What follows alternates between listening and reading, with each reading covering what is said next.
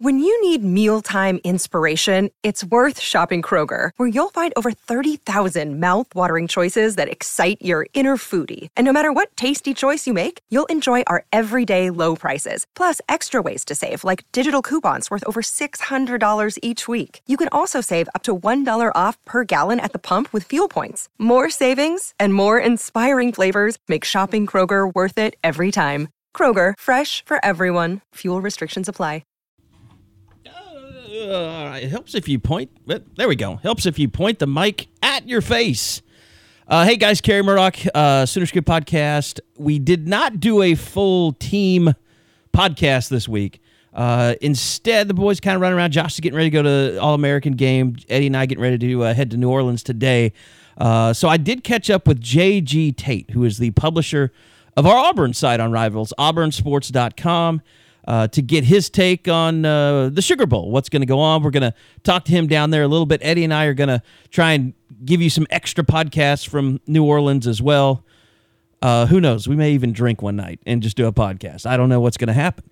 It could be really interesting. But did catch up with J.G. Tate from auburnsports.com.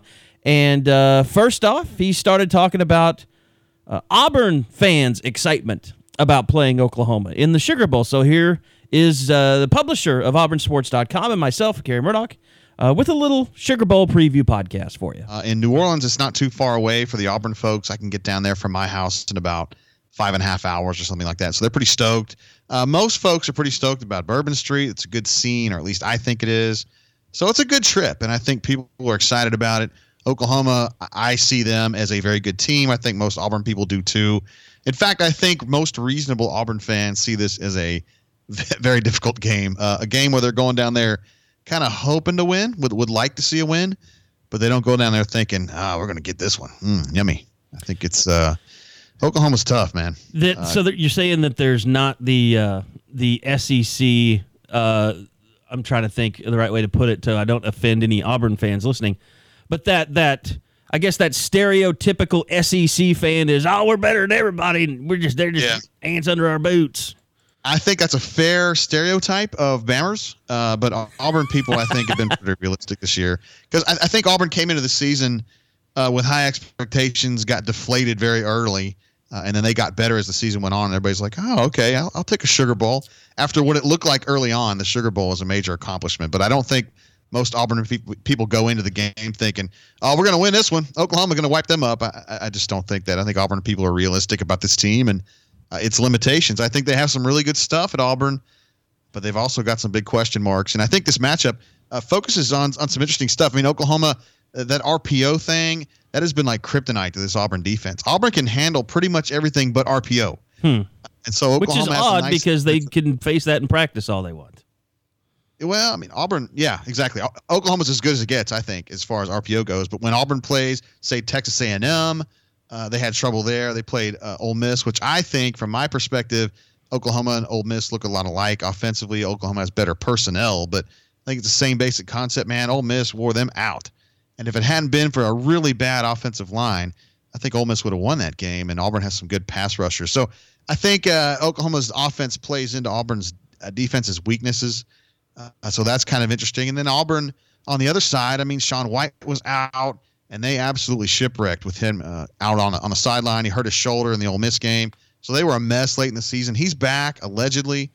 So at that point, you think the offense is pretty good, and I'd like to see what it can do against Oklahoma's defense. So it's an intriguing game, and I think it's going to be a good trip for Auburn folks. I think a lot of people are going to be going and enjoying it. Let me reset. J.G. Tate is our guest from auburnsports.com.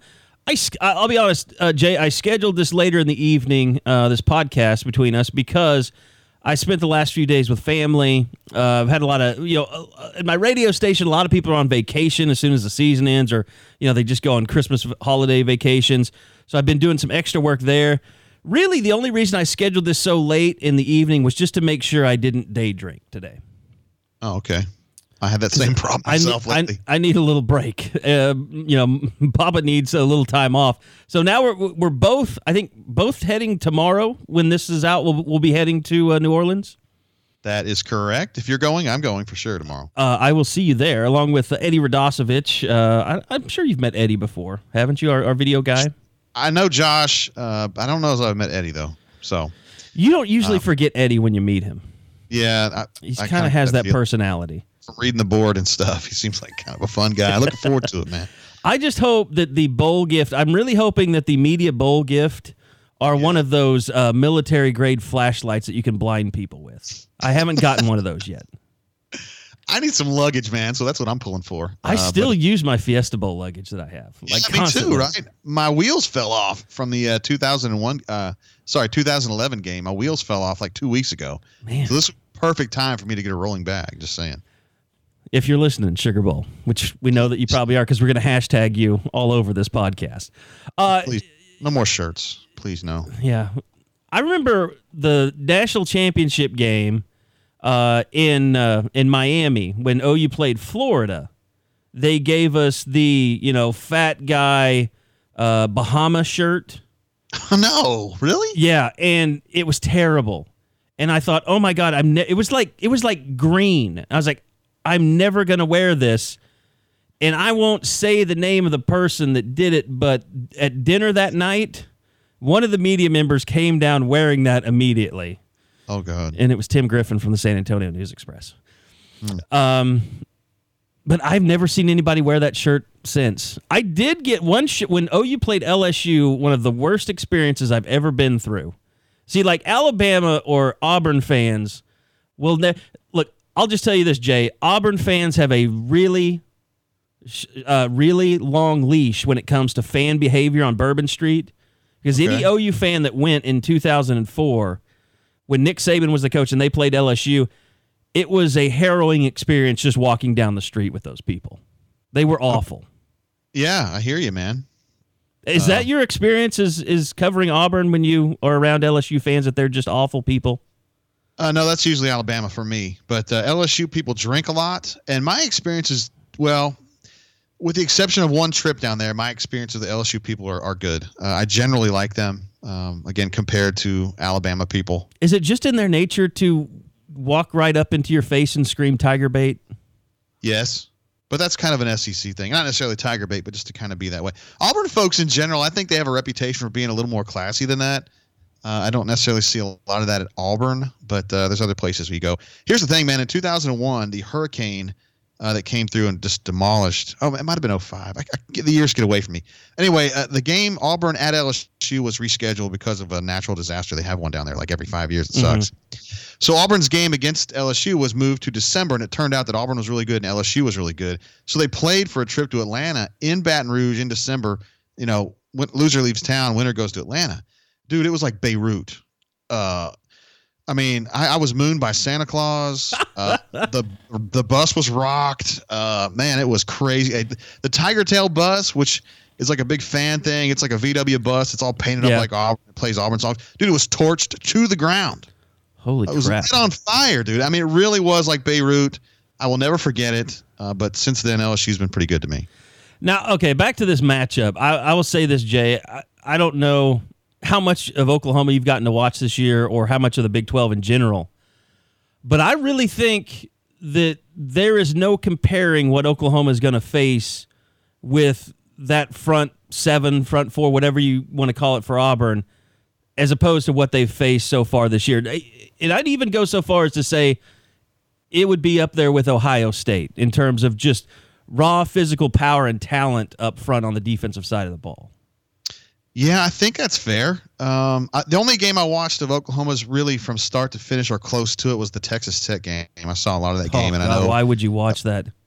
I mean, I don't know. It was just on, and like I said, I kind of like OU, and it was kind of weird to watch that because I don't watch a lot of Big 12 football, and it's a lot different, particularly defensively. I would say that, though, that is one of the worst representations of football. That even in the Big 12, where scoring is ridiculous, that game was, I would say, a career low light for me to cover personally. It was just embarrassing. Texas Tech's defense, I don't know who's coaching those kids, but geez. Your defensive linemen can't just stand straight up and then try to push their way forward. That's not going to work, and it didn't work.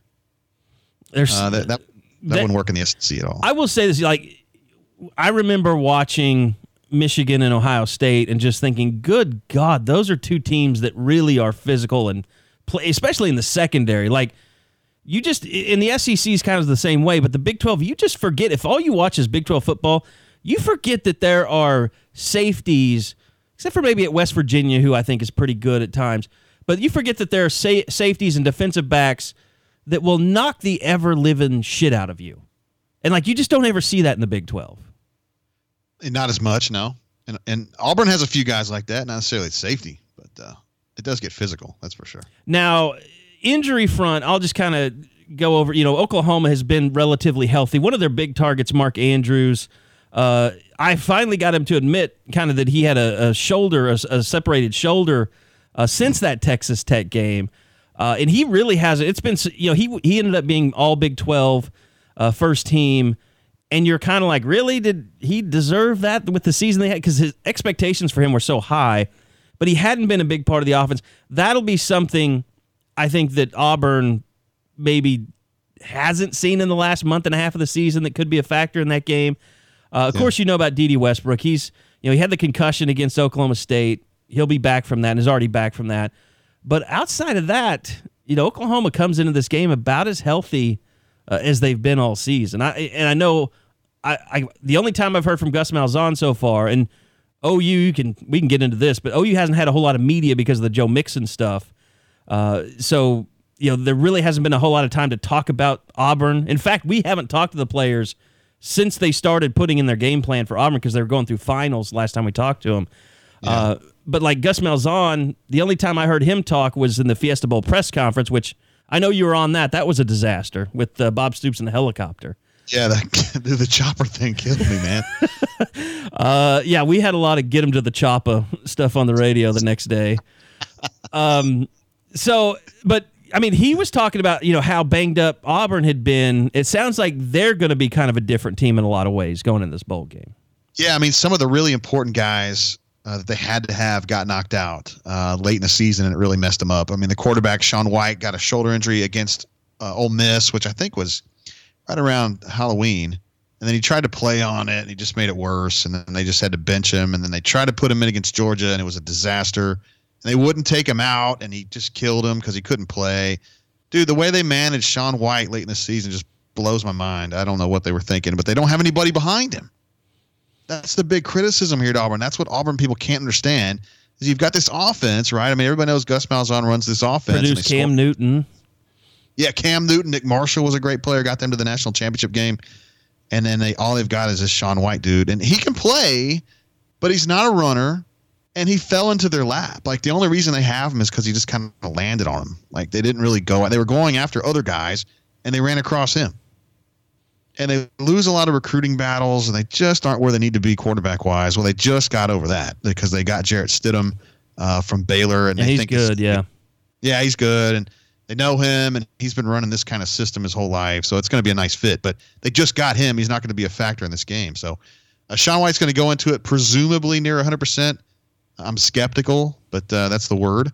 And if he is 100%, that helps a lot. But he's not a runner. He's a good guy that can pitch and catch inside of 15 yards. And that's usually enough to kind of back defenses away from the running game because Cam Petway is a man. He's a very difficult guy to bring down. Yeah. And they just punish you, man. That offensive line can really hit. And that's the way they do things. Now, in the secondary, you had Auburn had a lot of guys that were banged up, too. I think I heard Malzahn talking about that, maybe. Yeah, just some nicked up guys. I mean, I don't think anything real serious. They have like a 10th-year senior who got banged up a little bit in the Iron Bowl. Joshua Holsey is going to be back. He didn't play as much in the Iron Bowl because he got knocked out a little bit, but he's fine now. And Carlton Davis, who was really good, he's a sophomore this year. He got nicked up a little bit in the Iron Bowl, but I think injury-wise, they're pretty good on defense. They lost a defensive lineman, but he was like a second/third teamer. Devereaux Lawrence had a knee injury in the Iron Bowl, so he's out for the game. And then Byron Cowart, who's a 5-star guy a couple years ago. I think he was the number one player, according to Rivals.com. Overall, he's back after appendicitis. He actually missed the Iron Bowl. So they lose one, gain one, if you look at it that way. Their first-team defensive line is really good, and they're healthy, and they're ready to go. It's the second team where it gets a little dicey, but those first-team guys will play a lot of snaps against OU, I would think. Yeah, and J.G. Tate, our guest joining us from AuburnSports.com, part of the Rivals Network. And Jay, I just think the biggest mismatch in this game is probably OU's defensive front against, the power game of Auburn, because like you said, offensively, they haven't been what they want to be this year. But I mean, they can run the ball though, can't they? Oh yeah, I mean they were leading the SEC in rushing for a while, and that's what they do, man. Gus Malzahn's number one thing is it's really a smash mouth spread with pace is what he likes to do, and if they're not running the ball, they're toast. So they'll dedicate 40 or 50 carries a game to the running game, and they really simplified things this year. They really only run about 4 plays now running. But they run it out of different formations and different directions and different motions and all that kind of stuff. But they love pulling guards. They love accentuating an A or a B gap and just pulling guys through it and just knocking you off the ball. And they have some really good guards. One guy's just really big and he's just kind of a Hulk. And the other guy's been playing a really long time. He was actually part of the 2013 National Championship, semifinalist or finalist team. He's been really good all these years. So, and they're experienced and they're big up there. They're just kind of so at tackle. I think their pass pro is not great. But when it comes to run blocking, man, they've got dudes. They're second-team guys. They can block too. They will just keep running at you. And, again, Cam Petway, their ace tailback, he's probably 240 pounds. He was an H-back last year, kind of a blocker. Again, that's one of the things these Auburn people can't understand. They have no backups at quarterback who can help them. And then Cam Petway was a fullback last year. He's their best tailback now. I would argue he's probably the best tailback in the league. And he was a fullback to start the season, dude, in the Clemson game, the first game of the year for Auburn. He didn't even play. Just coach's decision, didn't need him. You know what's amazing is we've seen this trend a little bit in the Big 12, but you have these spread, no-huddle offenses. And I brought this up to Bob Stoops, and he really, it was kind of one of those things. He really didn't want to put too much thought into it, but you look at Texas. I mean, they're running, Baylor's offense, Art Briles' whole offense, but they're still a spread-you-out team. Single back a lot of times. And Deontay Foreman had a fantastic year. Huge running back in that system. Oklahoma, Samaje Perine, huge running back, in a spread, sometimes empty set formation, but no huddle. And now you see Auburn having that. I just think you're going to see more teams in college start to kind of catch on to this big back spread offense type system that we've seen this year. Yeah, if you've got the lineman, man. And it just depends on the league, I guess. In the SEC, you've got to have guards to kind of help you at the point of attack because the defensive linemen are so good. I don't know what the paradigm is in the Big 12 as far as running the football because I just don't watch enough of it. But you're right. Perine's a guy that I noticed when they played Tennessee, I guess last year. Man, he's good. He could definitely play in this league. Everybody liked to have him. So, and Mixon, too.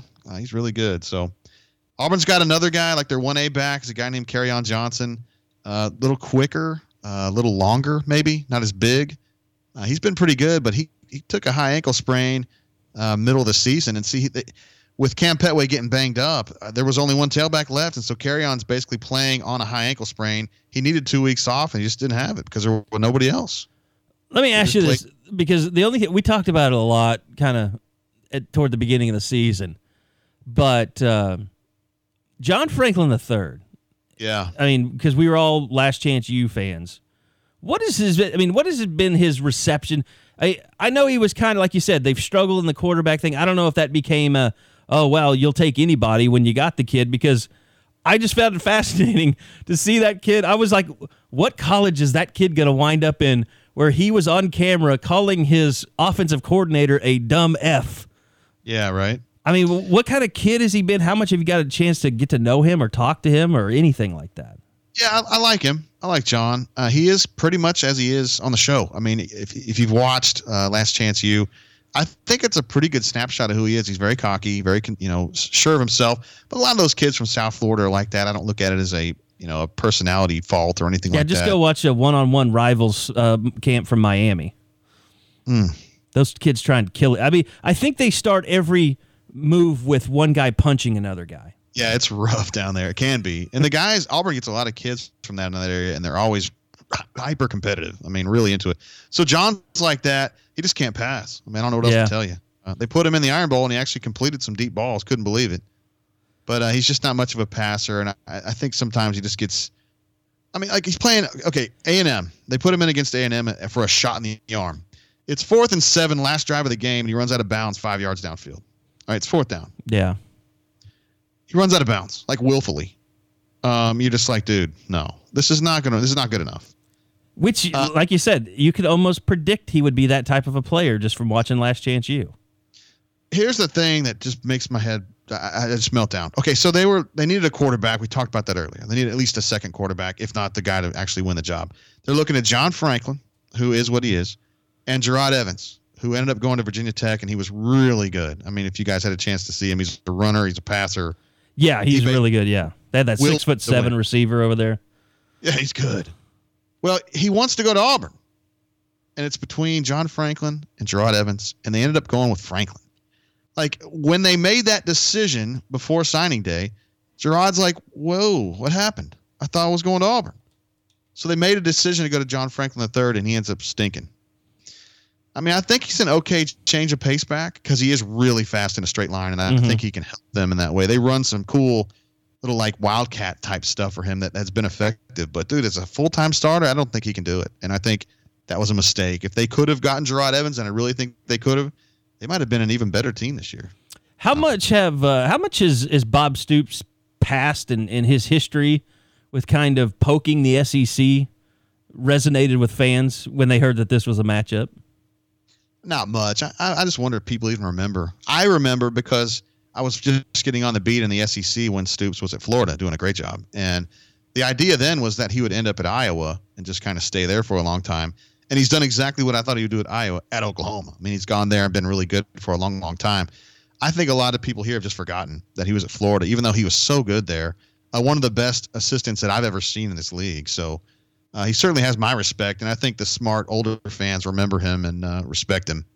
But I think there's no real, and what I'm speaking of is, a few years ago when the SEC had won like 6 or 7 in a row, somebody asked him in the preseason, like, well, yeah, the top's really good, but look at the bottom half. They're just as bad as everybody. I mean, and that got and maybe that was just the Alabama fans that were freaking out about it or whatever, but because they freak out about everything. By the way, I have had Phyllis from Mulga on our radio show before. She's a delight.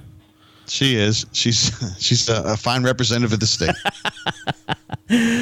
She's the only person on Twitter that I allow to stay in my timeline that just puts political craziness on Twitter. Like, usually that's reserved for Facebook. But Phyllis goes all in on Twitter with the crazy political stuff. You got to let her go. You just got to let her go and be what she is. I don't feel like people are angry around here about Stoops. Aside from the Mixon thing, but that's a whole different thing, and I think everybody just has their own little soapbox thing they want to go on about that. You think that's just kind of like talking heads, radio guys looking for a hot take around there, or you think fans generally dislike Joe Mixon? I don't know if I can. I just don't know enough about it. I mean, I don't know. I haven't really polled enough people. I mean, I don't think anyone's in favor of that kind of violence, but. Well, no, you shouldn't be. You're a horrible person if you are. Well, some people on Twitter, you know how they go, but. Depends on. If he's scoring touchdowns for you, you're more likely to, forgive, basically, is what I've learned from this whole thing. I think that's what we've learned. Yes. And it's not exclusive to Oklahoma, because if it had happened at Auburn or happened at Alabama or Texas, I mean, the fans want their touchdown makers, and they will go to any lengths to keep them. That's just college football. The SEC is not allergic to this concept. Maybe not as far as the violence shown by Joe Mixon on tape, but I mean, Auburn. Look, Cam Newton was kicked out of Florida, and he was a reclamation project at Auburn. Let's put it that way. And then Nick Marshall, who got Auburn to the national championship game in 2013, he was kicked out of Georgia for, I guess you would call it a white-collar crime. They were like doing stuff with their money or their allotment, their tuition allotment or books or something like that. So Auburn fans know a little something about second chances or whatever, just not necessarily involving domestic violence in this era. And here's one thing, and I get the point. What people have been upset about is the kid at Mississippi State. They got a 1-game suspension. He was on tape punching a woman. Yeah, I saw that one. It was bad. And none of it's good. I'm not excusing Joe Mixon. I mean, what he did was terrible at the time. I said, if he's not on this team anymore, no one should have a problem with it. I feel like the kid has lived a blessed life because he did something horrible, and he's been able to remain a football player. Now, it's killing his NFL chances with a lot of teams, and he might have to come back to school just because he has no other option, or he might be potentially such a low draft pick that it makes no sense for him to go into the NFL. But the kid, like, I got to a fight with another guy in the media after his press conference because I said the first question was embarrassing to ask Joe Mixon why he decided to stay at Oklahoma. That's like, I didn't come up with a good analogy for this, but that's so backwards. It's like he is here to apologize and thank his lucky stars that he is able to still be here. Not the first question should not be, hey, why did you decide to stay after you ruined your own life? Well, I watched this from afar on Twitter, and you kept saying he was lobbing him softballs, and that word has stigma, I think. Softballs. Like you're just setting it up for him. Which maybe he was. Well, the media member did call and threaten to kick my ass when he sees me in New Orleans, so we still have that to play out. Can he do that? He's an overweight bald guy, and I'm an overweight young guy with hair. So if there is a fight, it won't last long. I'd like to see it. I mean, I have your back, obviously, if you need it. I don't think you I have the backing of my rivals, brethren. Absolutely. I can. Yeah, I'm big help myself, certainly. It really did make me feel like a bastard, the fact that this was right the eve of Christmas Eve that I'm doing this. I just can't help myself sometimes, Jay. Knowing you, I don't think you're a stranger to this kind of controversy. This is why I need the Bell helicopter flashlight so I can blind my opponents that come after me. Yeah. So, yeah, we're heading out tomorrow. Oklahoma, I know, landed today. I've been on that tarmac before at the Sugar Bowl. I don't need to be accosted by old men with musical instruments to know that I'm at the Sugar Bowl. That part I can live without. And I know Bob came in and he got a lot of, hey, how great is it to be at the Sugar Bowl, Bob? And so there's really nothing that happens in that airport press conference that I felt deserved, extra $400 in hotel fees to pay. Exactly how I saw it as well. And Gus isn't going to say anything, even if it was a great situation.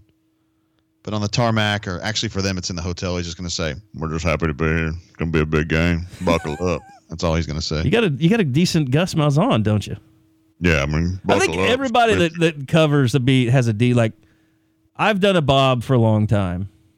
And it's just second nature. It's just like you spend that much time around someone and at their press conferences, it's just second nature to be able to do an impersonation. I don't know enough about Bob to know what he sounds like anymore. It's been a long time. Doing a podcast in a good way. I kind of like that thing. It's a real staccato, kind of pacey. Okay.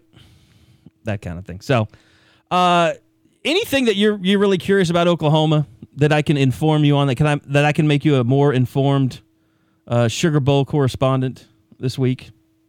Well, I'm trying to think. There was one kid that ended up coming down to Auburn and Oklahoma and recruiting. He's a safety from Jenks. I want to say Parker. Stephen Parker, yeah. Parker? Is he any good? He's very good. He got screwed, in my opinion.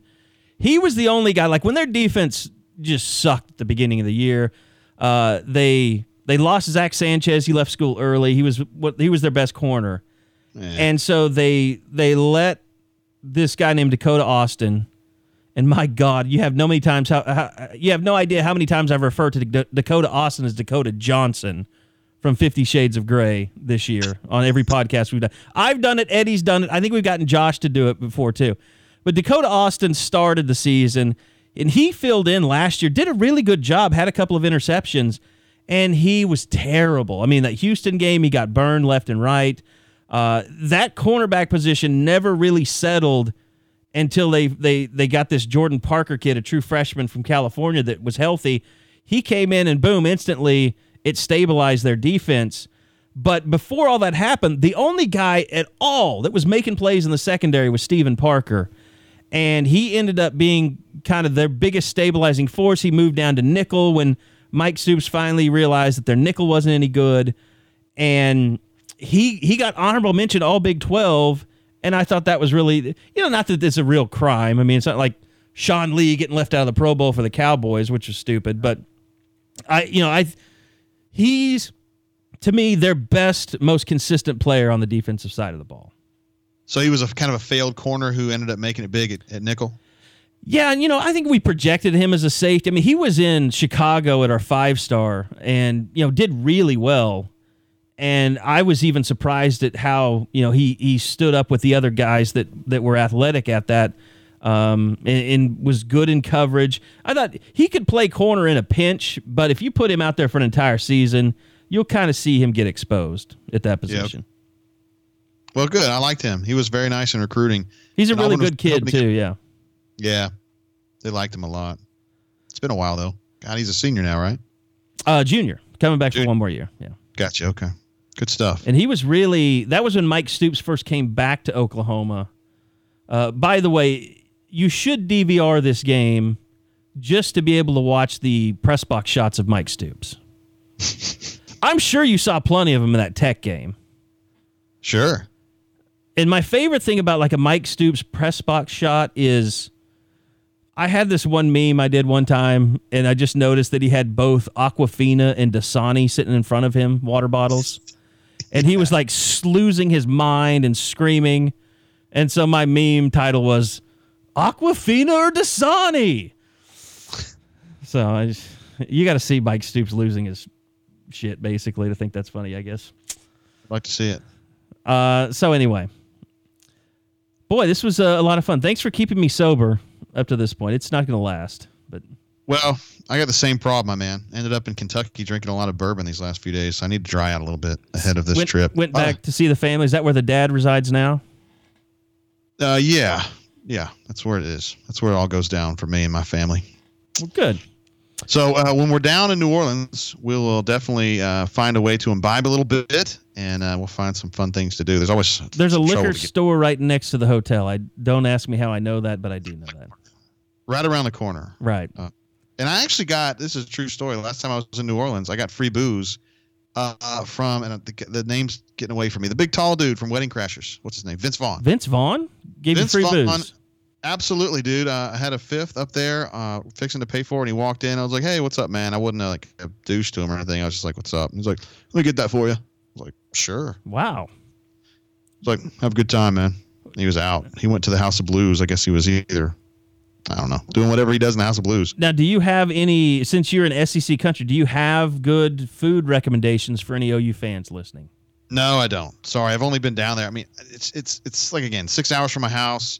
If we were in Atlanta, which is more like my home big town, I could be able to tell you that. But New Orleans, dude, I haven't been down there in about 10 years. So I'm just going to try to be foraging thoughtfully as best I can. And will Malzahn's press conferences bore me to tears? Yes. Oh, that's going to be big. I'm looking forward to an opportunity to play.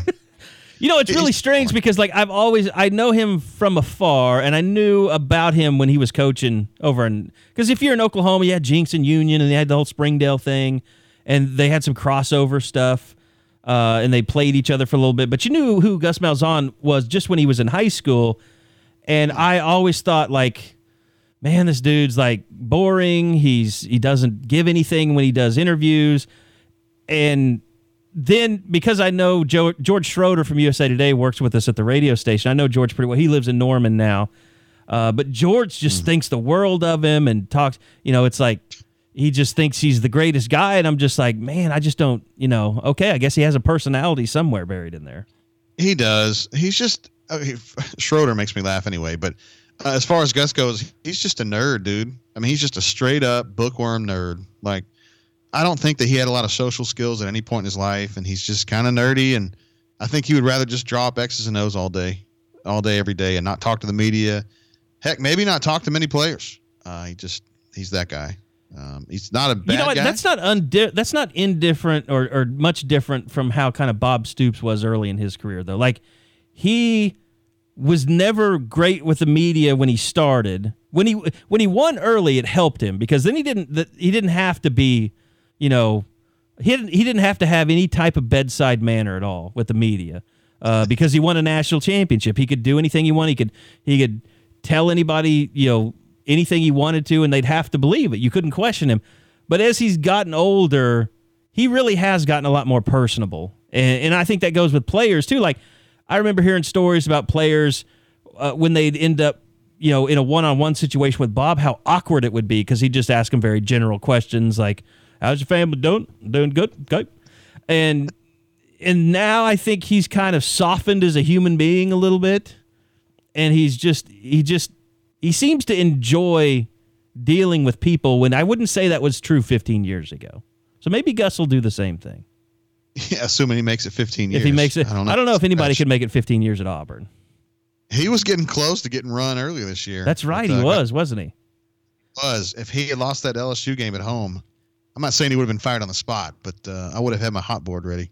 I will tell you this, Jay. The head of security that does all he's the sweetest guy in the world. He and his wife have worked for worked and put together the security around practice. Like, they have their practices, everything's closed off. They have security around the entire fence of the practice field, keeping people out or keep people stopping from peeking. But this guy is the biggest Auburn fan that I know. And I don't know it wouldn't shock me if they told him, okay, you can't be security for this bowl game. Because he has the Auburn logo on his Jeep that he drives around on the back tire cover. Like, he goes, I talk to him about it all the time. Like, he always goes to Auburn bowl games. And so he lives in Norman or whatever? Yeah, he lives in Norman. I remember when Auburn played K-State, he was jacked up that whole week because he was going to get to go within driving distance to see Auburn play. Nice. So you might pass that on to Gus. He has a secret agent. If this was inversed and there was some hanger-on that was really into OU, I can guarantee you Gus would kick him out. No doubt about it. Well, no, I think Bob is just paranoid enough to not. No, he is definitely paranoid. It wouldn't surprise me if Jim is his name, I believe. If Jim hasn't been working security at all once it was announced it was Auburn. Probably a good idea. Because Bob has a history at the Sugar Bowl. They felt like they were being spied on before that LSU game in 2004. And I believe they refused to work out at the Sugar Bowl in 2014 when they played Alabama because of the same thing. Peering eyes. Yeah. Yeah. Where's Oklahoma working down there? Do you know? Well, I know they're not at the Saints facility, which is where they were last time, which is good. I guess Auburn will be out there. No, I think Auburn's at Tulane, right? I thought it was OU at 2. I'll have to double check. Maybe they flip flop. Yeah. So you're saying the Saints thing is way out there? Is it like out in the boonies? It's a bit of a drive. Yeah, it's not fun to go out there every day. Great, looking forward to that. But it does have a nice cafeteria they let you sit in. While you do that, and pretend like you can get some food where you can't. No, it's torture. So I guess. Jay, I look forward to seeing you in New Orleans, hanging out a little bit when we get a chance to do such things. Yeah, let's do a collaborative show maybe at some point. Yeah, I'll be sleeping with Eddie in my hotel room. We have different beds, thank God. I'll bring alcohol. I'll find something. Bring something over. There'll be a bar in my room by the time the week's over. That's good to hear. I know I'll be over then.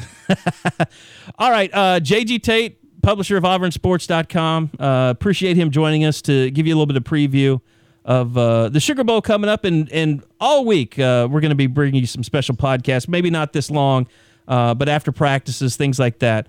We'll get you guys updated on everything that's going on out there in New Orleans. So, Jay, man, great talking to you. Thanks for coming on and talking to our boys and our girls about the matchup. I appreciate it, guys. See ya.